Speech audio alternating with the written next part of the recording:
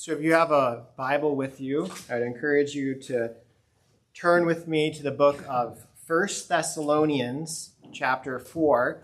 If you have been here with us regularly, we've been working our way through the book of Ecclesiastes. But today for Easter, we're going to take a quick one Sunday break, and we're going to think about this theme of resurrection, and what it looks like to have hope even in the midst of grief. And you'll remember that this is the first letter that the Apostle Paul wrote to a church in Thessalonica. Of course, we not too long ago finished up the book of 1 Timothy, also by the Apostle Paul. So we've been talking about him a lot, but he was a person who grew up as a very legalistic, religious person who just met the resurrected Christ on the road to Damascus, came to faith in Christ, and became one of the greatest preachers of the gospel, one of the greatest church planters who ever lived. And here he's encouraging us about our Easter hope. So again, turn in your Bible to the book of 1 Thessalonians. If you don't have a Bible with you, the passage that we're going to be working our way through is on page 8 in your order of worship. Also, you can always download an app, a Bible app. You can turn to it there as well. But I encourage you either way to keep the text open as we work our way through it. So again, this is the book of 1 Thessalonians chapter 4, and I'll begin reading in verse 13. And today we're going to focus on verse 13 and 14, but I'm going to go ahead and read all the way to the end of the chapter. But we don't want you to be uninformed, brothers, about those who are asleep, that you may not grieve as others do who have no hope. For since we believe that Jesus died and rose again, even so, through Jesus, God will bring with him those who have fallen asleep. For this we declare to you by a word from the Lord, that we who are alive, who are left until the coming of the Lord, will not precede those who have fallen asleep. For the Lord himself will descend from heaven with a cry of command, with the voice of an archangel, and with the sound of the trumpet of God. And the dead in Christ will rise first. Then we, who are alive, who are left, will be caught up together with them in the clouds to meet the Lord in the air. And so we will always be with the Lord. Therefore, encourage one another with these words. This is the word of the Lord.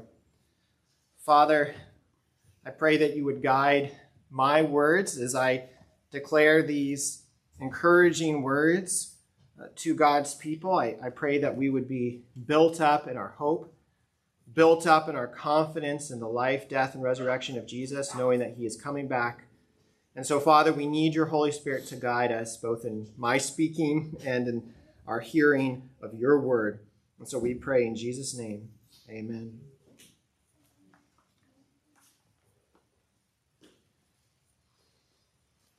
So as I look around a room, this room, any room where you find yourself, you know that there are people who are facing grief who are in the room. And it may be that it could be past grief. Somebody has, even a long time ago, experienced grief and sorrow. Could be the death of a loved one a long time ago, but you still feel that void and that sense of loss. But for others, it could be that everything is going great, and you say, I'm happy right now, I'm not feeling grief, I'm not feeling sorrow, everything is great. But we know from Scripture that in this life of toil, in this life of suffering, that eventually we will face grief, we will face sorrow. But then I also imagine that there are people who find themselves in all three places, where they have experienced grief and sorrow, they will experience grief and sorrow, and perhaps they are feeling that today as well. They're in the midst of it right now, the grief and the sorrow of loss. But as we look at these verses from the Apostle Paul, we see that it's not wrong to experience grief, that it's not wrong to be sad. Look at verse 13 again, the first verse of our text. The Apostle Paul says, "But we don't want you to be uninformed, brothers, about those who are asleep, in other words, those who have died, that you may not grieve. And notice that he doesn't put a period there. That's not where the sentence is. He doesn't say, brothers and sisters, I don't want you to grieve at all, but he says that you may not grieve as others do who have no hope. And so he's saying that it's not wrong to grieve, but yet implicit in this are two different types of grief. There is grief without hope, hopeless grief, and then there is grief with hope. There is hopeful grief. As I said a minute ago, that there could be people here who are experiencing grief right now, but I hope that it's not a hopeless grace, this grief without hope. But sometimes that can happen depending on our view of death. Because I imagine there could be some who say this life is all there is. That we came from nothing, we're returning to nothing, that our lives are just a bit of meaning within poles of meaninglessness. And if that is where you are, then ultimately that is grief without hope. That because there's no hope of seeing the loved one again, of hearing the laugh again, of seeing the smile again. But there can also be grief without hope for those who believe in God.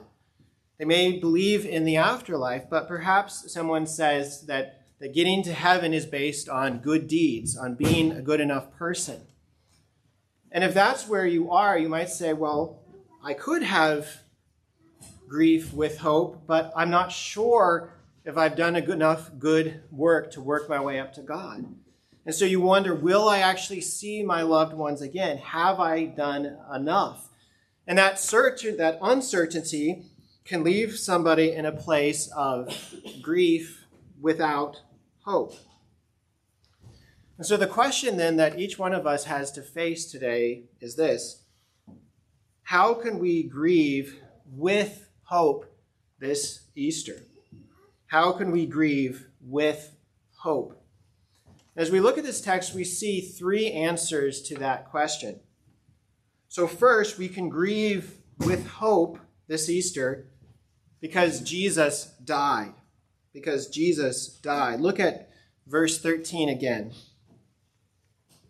But we don't want you to be uninformed, brothers, about those who are asleep, that you may not grieve as others do who have no hope. For, grounding this hope, we believe that Jesus died. And that confession that we believe Jesus died is one of the great confessions of the Christian religion. That we believe that the Son of God came into the world and took on himself a true human nature, truly God and truly man in one person, and that he lived a life of suffering, that he lived a life of service, that he lived a life of obedience, and that ultimately he went to the cross. And on the cross, he suffered a death, a painful and shameful death of crucifixion.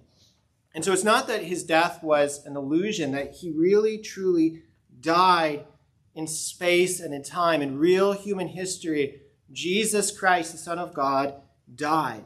And you say, well, that doesn't sound very hopeful. A first century Jew named Jesus died on a Roman cross. How can that bring hope for me here in the 21st century? And really to see that hope, it's helpful to rewind all the way back to the beginning of the Bible itself, to the story of the Old Testament. Because in the very beginning of creation, God created Adam and Eve good. He created them in his image.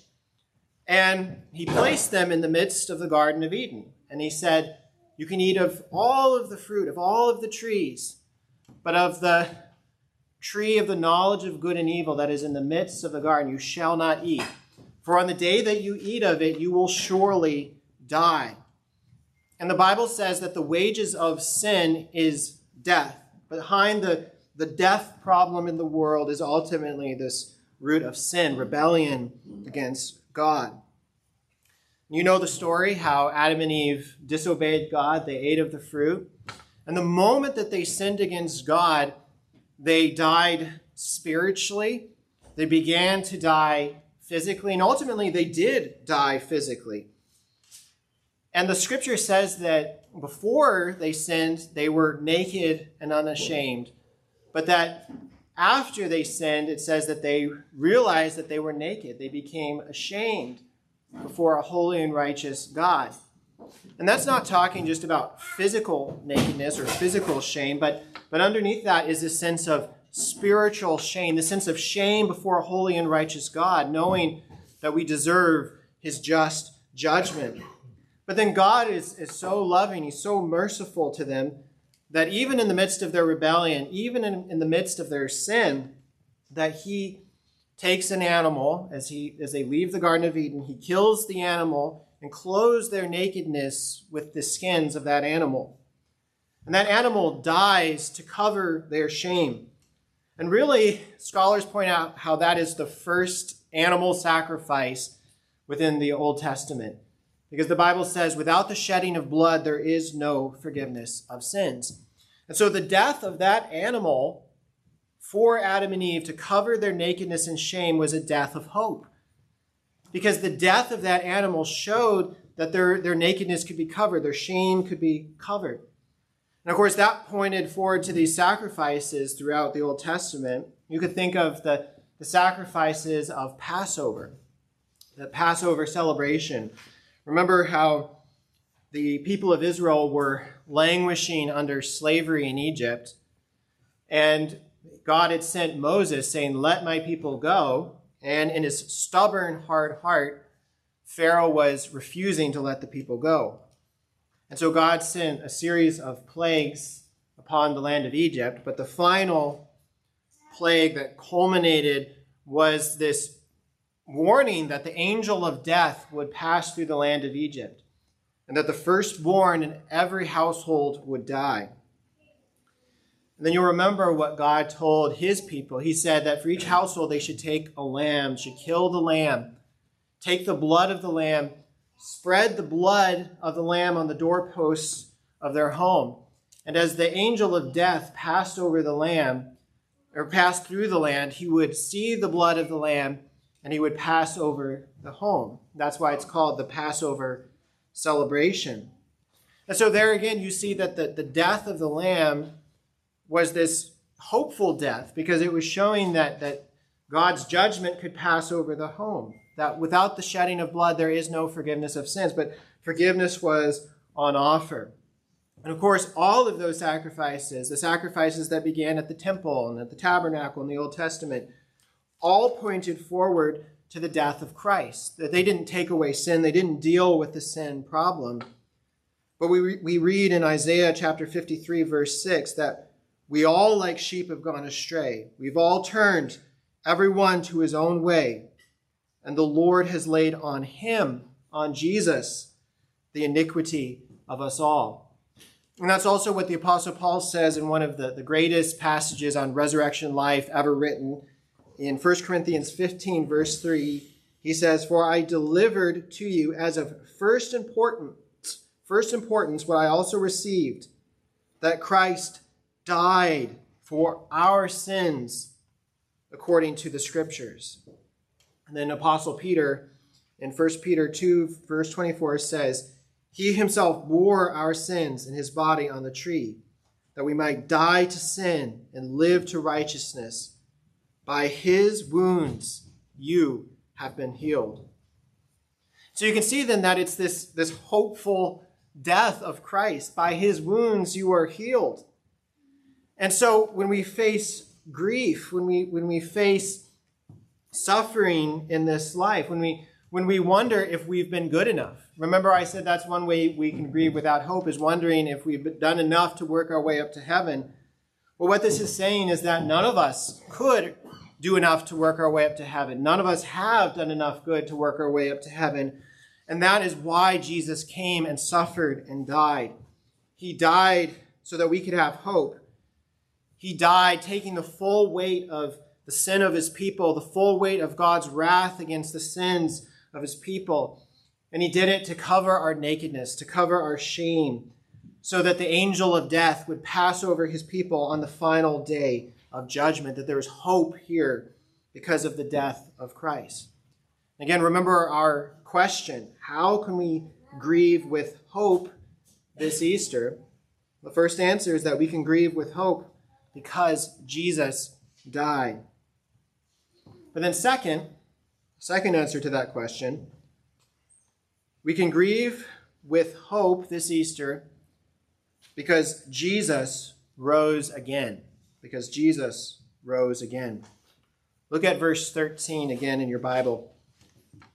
He says, "But we don't want you to be uninformed, brothers, about those who are asleep, that you may not grieve as others do who have no hope.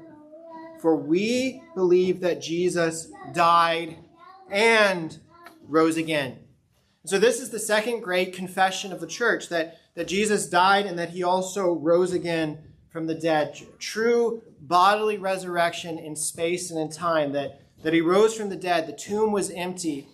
It wasn't that he just rose in the moral imagination of his disciples, but he truly rose from the dead. And that the resurrected Jesus Christ was seen by witnesses. In 1 Corinthians 15, continuing, Paul says, "For I delivered to you of first importance what I also received, that Christ died for our sins in accordance with the Scriptures, that he was buried, that he was raised on the third day in accordance with the Scriptures, that he appeared to Cephas, then to the 12. Then he appeared to more than 500 brothers at one time, most of whom are still alive, though some have fallen asleep. Then he appeared to James, then to all the apostles. Last of all, as to one untimely born, he appeared also to me." Jesus died and he came back to life again. But maybe here again you say, well, fine, a man named Jesus died and came back to life again 2,000 years ago. But how does that give me hope? How does that give me any kind of confidence to face the grief of death? And really, this is where we remember that Jesus has passed through death to life. And I was having a conversation with someone a while back, and they said, well, really, no one knows what happens when you die. And I said, well, what if someone actually passed through death into life and he could tell us what happens? What if we could actually hear from somebody who experienced death and came back to life? What is it? What's the hope that we have? And of course, that's exactly what Jesus did, that in passing through death to life, he can not only tell us about death, but he actually defeats death by dying, that death couldn't hold him, the grave couldn't contain him, that he rose again to new life, and that Jesus shattered and killed death itself by dying on the cross, that is the hope and the promise that we have in Scripture. And that means that because Jesus, in his resurrection, has shattered the power of death, that we can actually mock death even in the midst of grief. That we can have that boldness towards death. And that's what Paul says at the very end of 1 Corinthians 15. So after talking about the death and the resurrection of Jesus, he says that when the perishable puts on the imperishable and the mortal puts on immortality, then shall come to pass the saying that is written, "Death is swallowed up in victory. O death, where is your victory? O death, where is your sting? The sting of death is sin, and the power of sin is the law. But thanks be to God who gives us victory through our Lord Jesus Christ." And this is the hope that we can have in Christ, that it's not that death is good, it's not that it's just a natural part of life. We see that death is an enemy, and we grieve the reality of death in the world. But then also we can mock death in the midst of sorrow because Jesus has disarmed the rulers and the authorities and put them to open shame by triumphing over them, as Paul says elsewhere. And so this is the hope that you can have, to mock death, to grieve with hope. So again, remember our question: how can we grieve with hope this Easter? That we can grieve with hope because Jesus died and rose again. But then third and finally, we can grieve with hope this Easter because Jesus is coming back. Because he's coming back. Look again at verse 13 in your Bible. He says, "But we don't want you to be uninformed, brothers," and implied their sisters as well, "about those who are asleep, that you may not grieve as those who have no hope. For since we believe that Jesus died and rose again, even so, through Jesus, God will bring with him those who have fallen asleep." So then, this is the third great confession of the Christian religion, that yes, Jesus died. Yes, he rose again from the dead, and that Jesus is coming back. And that on the day he comes back in power to judge the living and the dead, that we are coming with him. And that's what Paul describes so vividly later in this text. And you heard me read these verses. Verse 16, he says, "For the Lord himself will descend from heaven with a cry of command, with the voice of an archangel, and with the sound of the trumpet of God. And the dead in Christ will rise first. Then we who are alive, who are left, will be caught up together with him in the clouds to meet the Lord in the air. And so we will always be with the Lord. And therefore encourage one another with these words." When I read that, I find this profound encouragement that is hard for me to read those words without getting chills. Just picturing this, because Scripture is so clear that to be absent from the body is to be present with the Lord. That the moment we die, our souls go to Christ, and we're with him in joy and happiness. But that's not our final state. Our final state, according to the Bible, isn't some sort of disembodied existence out on a cloud somewhere. But what it says is that when Jesus returns in glory and power to judge the living and the dead, that all the believers who have fallen asleep in Christ are coming back with him. And in that decisive moment, as Christ comes in power, the saints coming with him, that there is this resurrection of the dead. And I was calling in a way the second Easter, that the first Easter is when Jesus rose from the dead. But the Bible says that was the first fruit of those who have fallen asleep. And that the second Easter day will be the day of resurrection, where all of those who are tethered to Christ by faith are going to be raised up with him, that the souls coming back with Christ will receive glorious resurrection bodies like Christ's resurrection bodies, with its real physical existence, but different from our physical existence, and with real physical resurrected eyes to see the glory of Christ descending. But then Paul's clear that those who are alive at the second coming won't be left out. It says that they also in that moment will receive their glorious resurrection bodies, that they will be caught up into the air to meet the Lord. And you can just imagine that seeing the Lord descending, and then all of the saints throughout all of history, Old Testament saints, New Testament saints, everyone who is resting in Christ, coming with Christ, every knee confessing that Jesus Christ is Lord, that there you see Abraham, there you see David, there you see Elijah, there you see all of the saints of the Old Testament, there you see Peter and Paul. There you see your loved ones who have fallen asleep in the Lord. And there, most of all, you see the Lord Jesus Christ himself in glory and power coming down to judge the living and the dead. This is the glorious hope of believers. And in that second Easter, it's something that we can take hold of.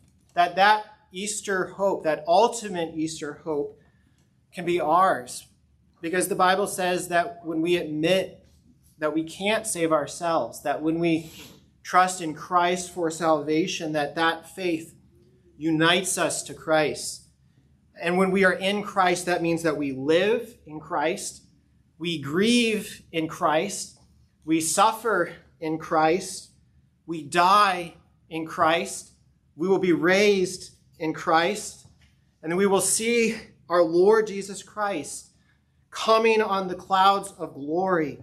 And it will be the most spectacular day that we can ever imagine.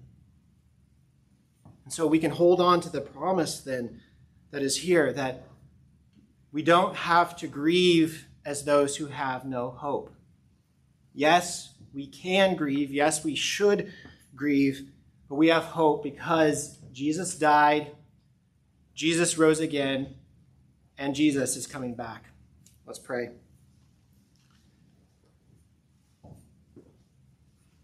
Father, we thank you for the resurrection power of our Lord Jesus Christ. Lord, we thank you that Easter 2,000 years ago was just the beginning. And Lord, we long with eager expectation for the coming of our Savior, Jesus Christ. And whether we are alive on that day or whether we die before that day, we look forward to seeing Christ with our resurrection eyes, beholding his glory, worshiping together, being transformed from one degree of glory to another, seeing the victory of Christ over sin, the victory of Christ over death. And Lord, we thank you that life, that resurrection life, has already been decisively accomplished by Christ. We thank you that Jesus has conquered death. But Lord, we look forward to the day when death will be eradicated completely, when there'll be no more tears, no more death, no more suffering. But Lord, as we still languish, as we still suffer in this present world, suffering in Christ, let us grieve as those who have hope. And not just an empty, shallow hope that we think everything will turn out well, because we don't know how our lives will turn out here under the sun. But Father, we know that ultimately in Christ, in his eternal purpose, that we have an unfading, imperishable hope that will never waste away. So please root us in that today. And we pray in Jesus' name.